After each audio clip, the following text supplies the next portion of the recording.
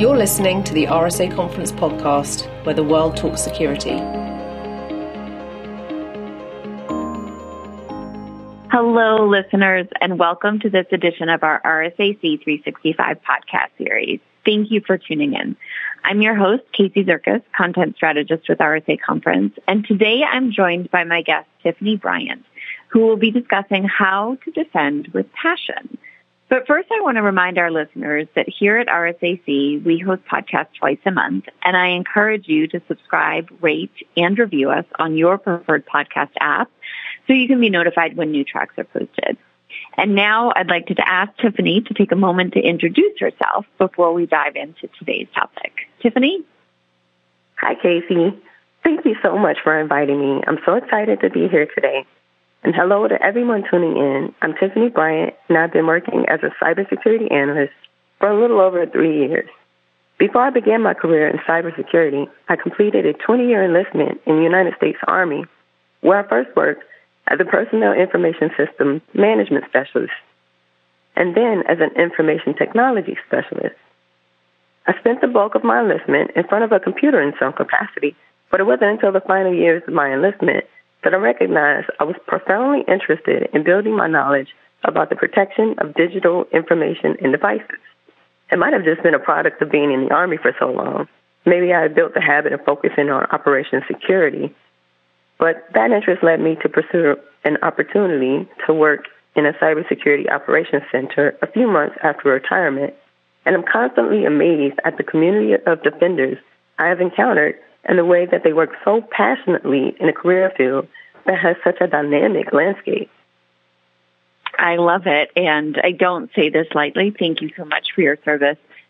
Tiffany, for the better part of this decade, the industry has been talking about the shortage of cybersecurity talent and trying to figure out how to recruit the right talent.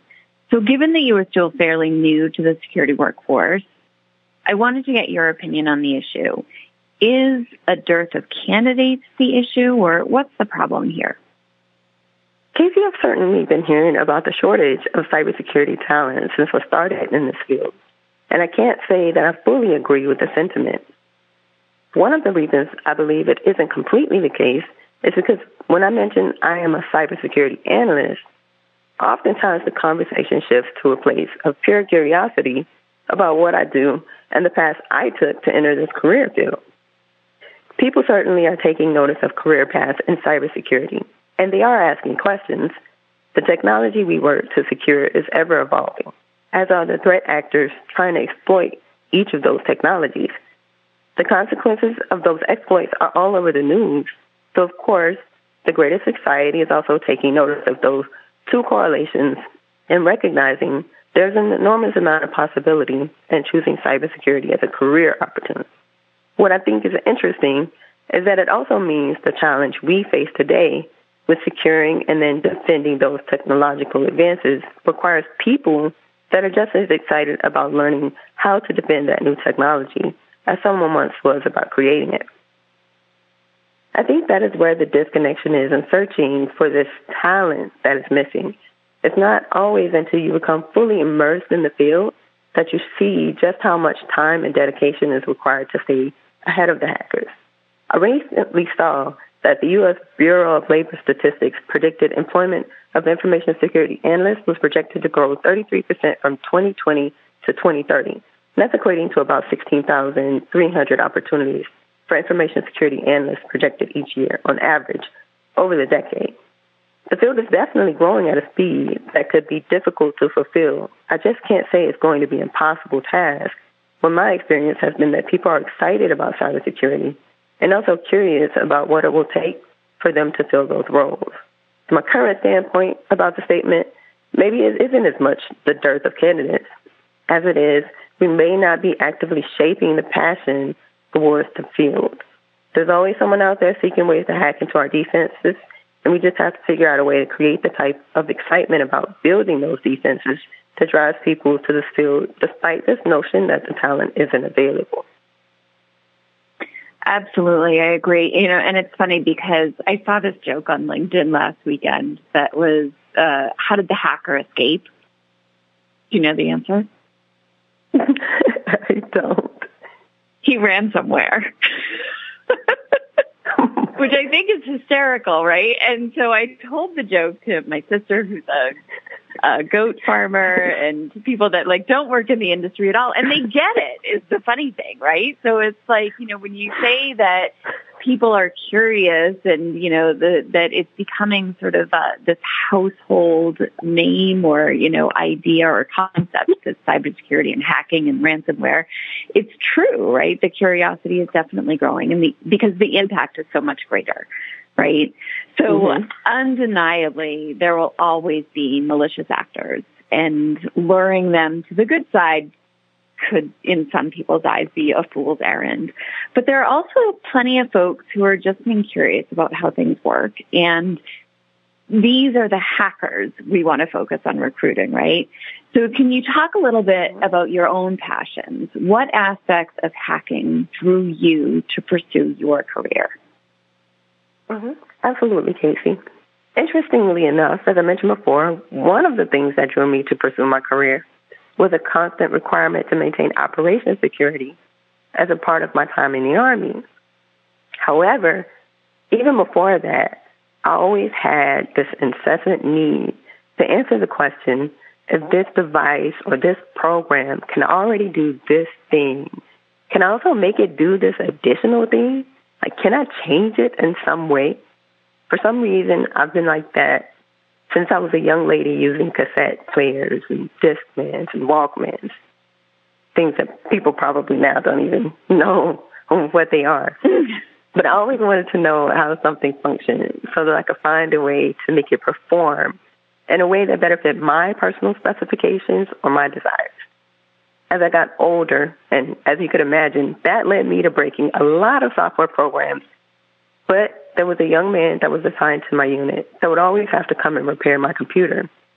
And we were friends, so I'd peek over his shoulders, watching his every move, and with every click of the mouse that he used to restore my computer back to normal, it just made me want to know even more about computers so I could be sitting in that seat. Eventually, I changed career fields in the Army to become an information technology specialist, and it was while I performed in that role that I became more aware of the concept of hacking. When I found out there were roles that existed and people who were making a legitimate career of hacking, let me tell you, Casey, I wanted in. So when people ask me what I do as I continue to grow in this industry, I instantly want to respond with, I want to break things. But as you know, that causes a lot of alarms to go off in a professional environment. But ultimately, it is my truth. I want to wake up in the morning knowing that each action I take will be in preparation to hack into a device or a network in a way that provides more value than just proving to myself that I can do it.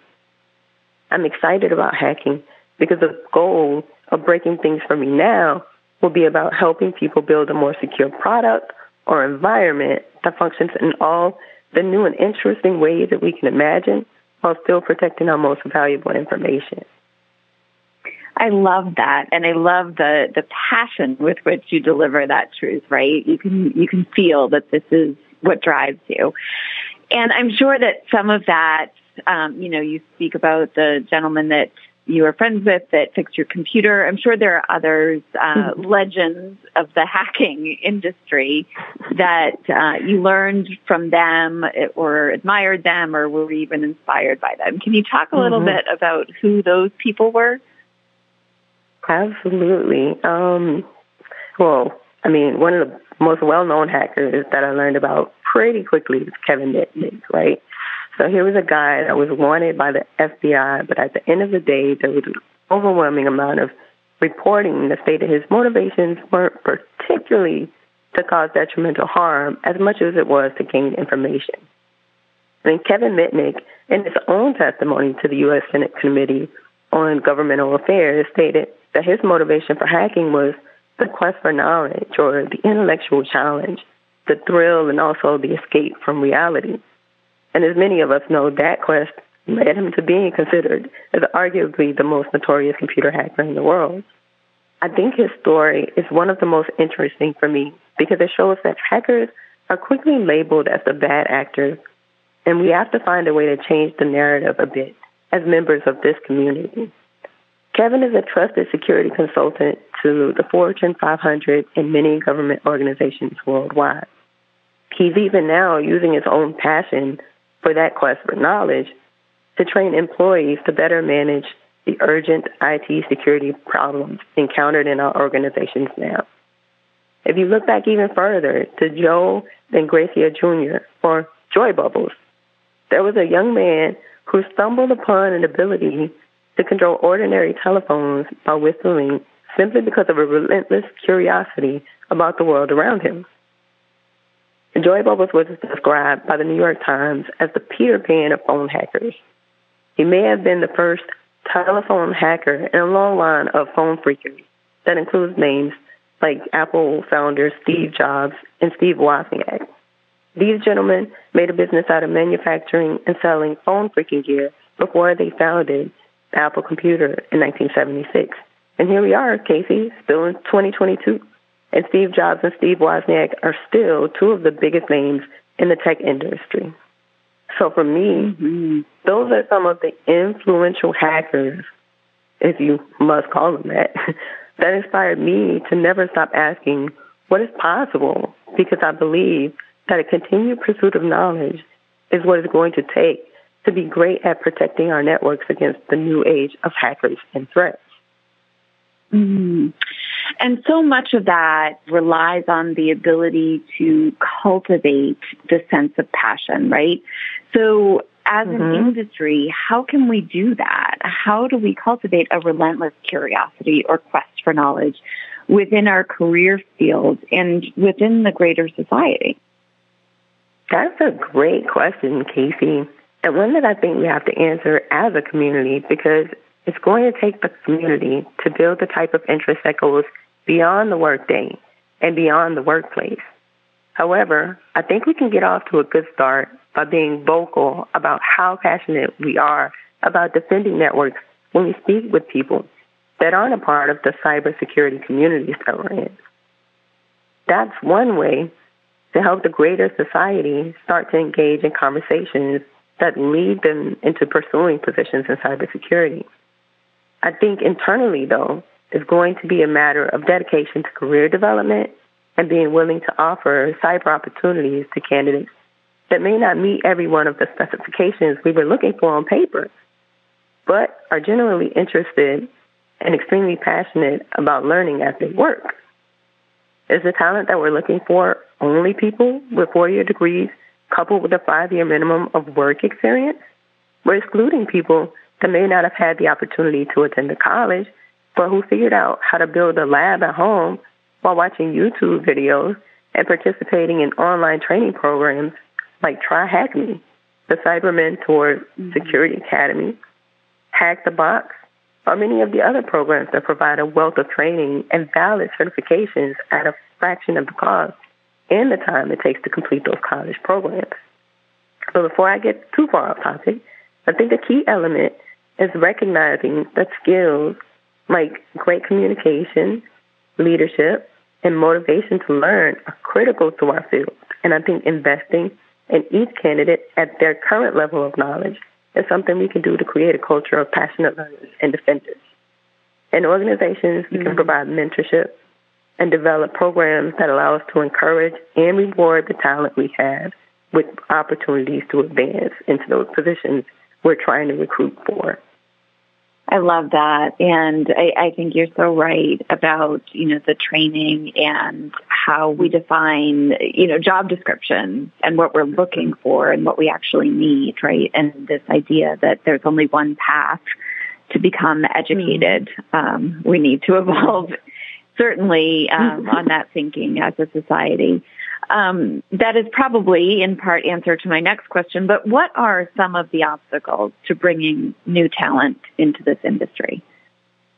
You're absolutely right. We have objectives that we're trying to meet when we recruit for a talent. But sometimes I think we have to look outside of those requirements and, again, recognize that people come from different places, and that diversity is going to be something that carries us into the next generation of defending against the next cyber threats that are coming in our career field. It's also tough for me to pin down the greatest obstacles of bringing in new talent in the industry, because I've also haven't been particularly active in this field for too long or long enough to participate in some of that process, though. So I'll move on to speak to some of the concerns I've heard from peers about taking action and trying things that haven't specifically been taught to them in the roles. And one of the things I hear the most, and something I even struggled with in the beginning as an information technology specialist or even a cybersecurity analyst, was that fear of breaking something or being the one that causes the harm. In this field, I think we can also overcome that fear by having open discussions in the workplace about creating and maintaining lab environments that can be used to foster a culture of continuous learning that can go beyond those fears of getting something wrong. Another interesting topic that comes up is the uncertainty that knowledge transfers across career fields, and being able to have communications, open engagement with friends and family that allow us to say things like mechanics understand vulnerabilities of an entire vehicle, and that knowledge can help to improve the defenses. So the obstacles that we are facing as we talk to each other as a community, we'll be able to battle them no matter what they are. I love that. Tiffany, I really appreciate your perspective here, particularly because you are new to the industry, right? And you are the talent organizations want to keep, right? We can hear your passion in your voice and, you know, this dedication that you have to learning. And I love it. I'm so inspired by it. Hearing your voice will hopefully help security teams think differently about how they can attract and retain qualified candidates before their flames of passion are diminished by burnout or other circumstances that might lead people to leave the industry. So before you close, do you have any words of final wisdom for our listeners, maybe to sort of speak to how to hold on to that passion in the face of an industry that is sort of clouded by that threat of burnout? Casey, excitement is contagious. Expressing your passion for cybersecurity can motivate teams and drive engagement. So speaking, we have to speak to people, not just in the cybersecurity community, but we have to speak to people in the greater society and explain why we enjoy being the defender and how our role provides with teams that encourage them to become more comfortable with speaking fluently about what they're doing and why they're learning, and how what we're doing can improve our safety, our privacy, and our lives. So just be out there, be an advocate for cybersecurity, be an advocate for defending the networks, and never stop talking to the community and the people around you. I love that. And I hope that, you know, you do inspire people to do that, because I think that will help to change the narrative. And I know that, you know, you and I had talked about, you know, this idea of the way the industry is presented in the news, right? And there's all this focus on the clickbait, right? The hack, the bad thing that happened. But there are far more stories about the defenders that are doing amazing work and, you know, stopping those threats before they get into the network and cause great harm. And I think that more voices being heard about, you know, the love that they have for doing that and the success that they have at doing that will really help to inspire more people. I love it. Thank you so much. Tiffany, thank you for joining us. Listeners, thank you for tuning in. To find products and solutions related to hackers and threats or professional and workforce development, we invite you to visit rsaconference.com/marketplace. Here you'll find an entire ecosystem of cybersecurity vendors and service providers who can assist you with your specific needs. Please keep the conversation going on your social channels using the hashtag RSAC, and be sure to visit rsaconference.com for new content posted year-round. Tiffany, thanks again so much. Thank you, Casey.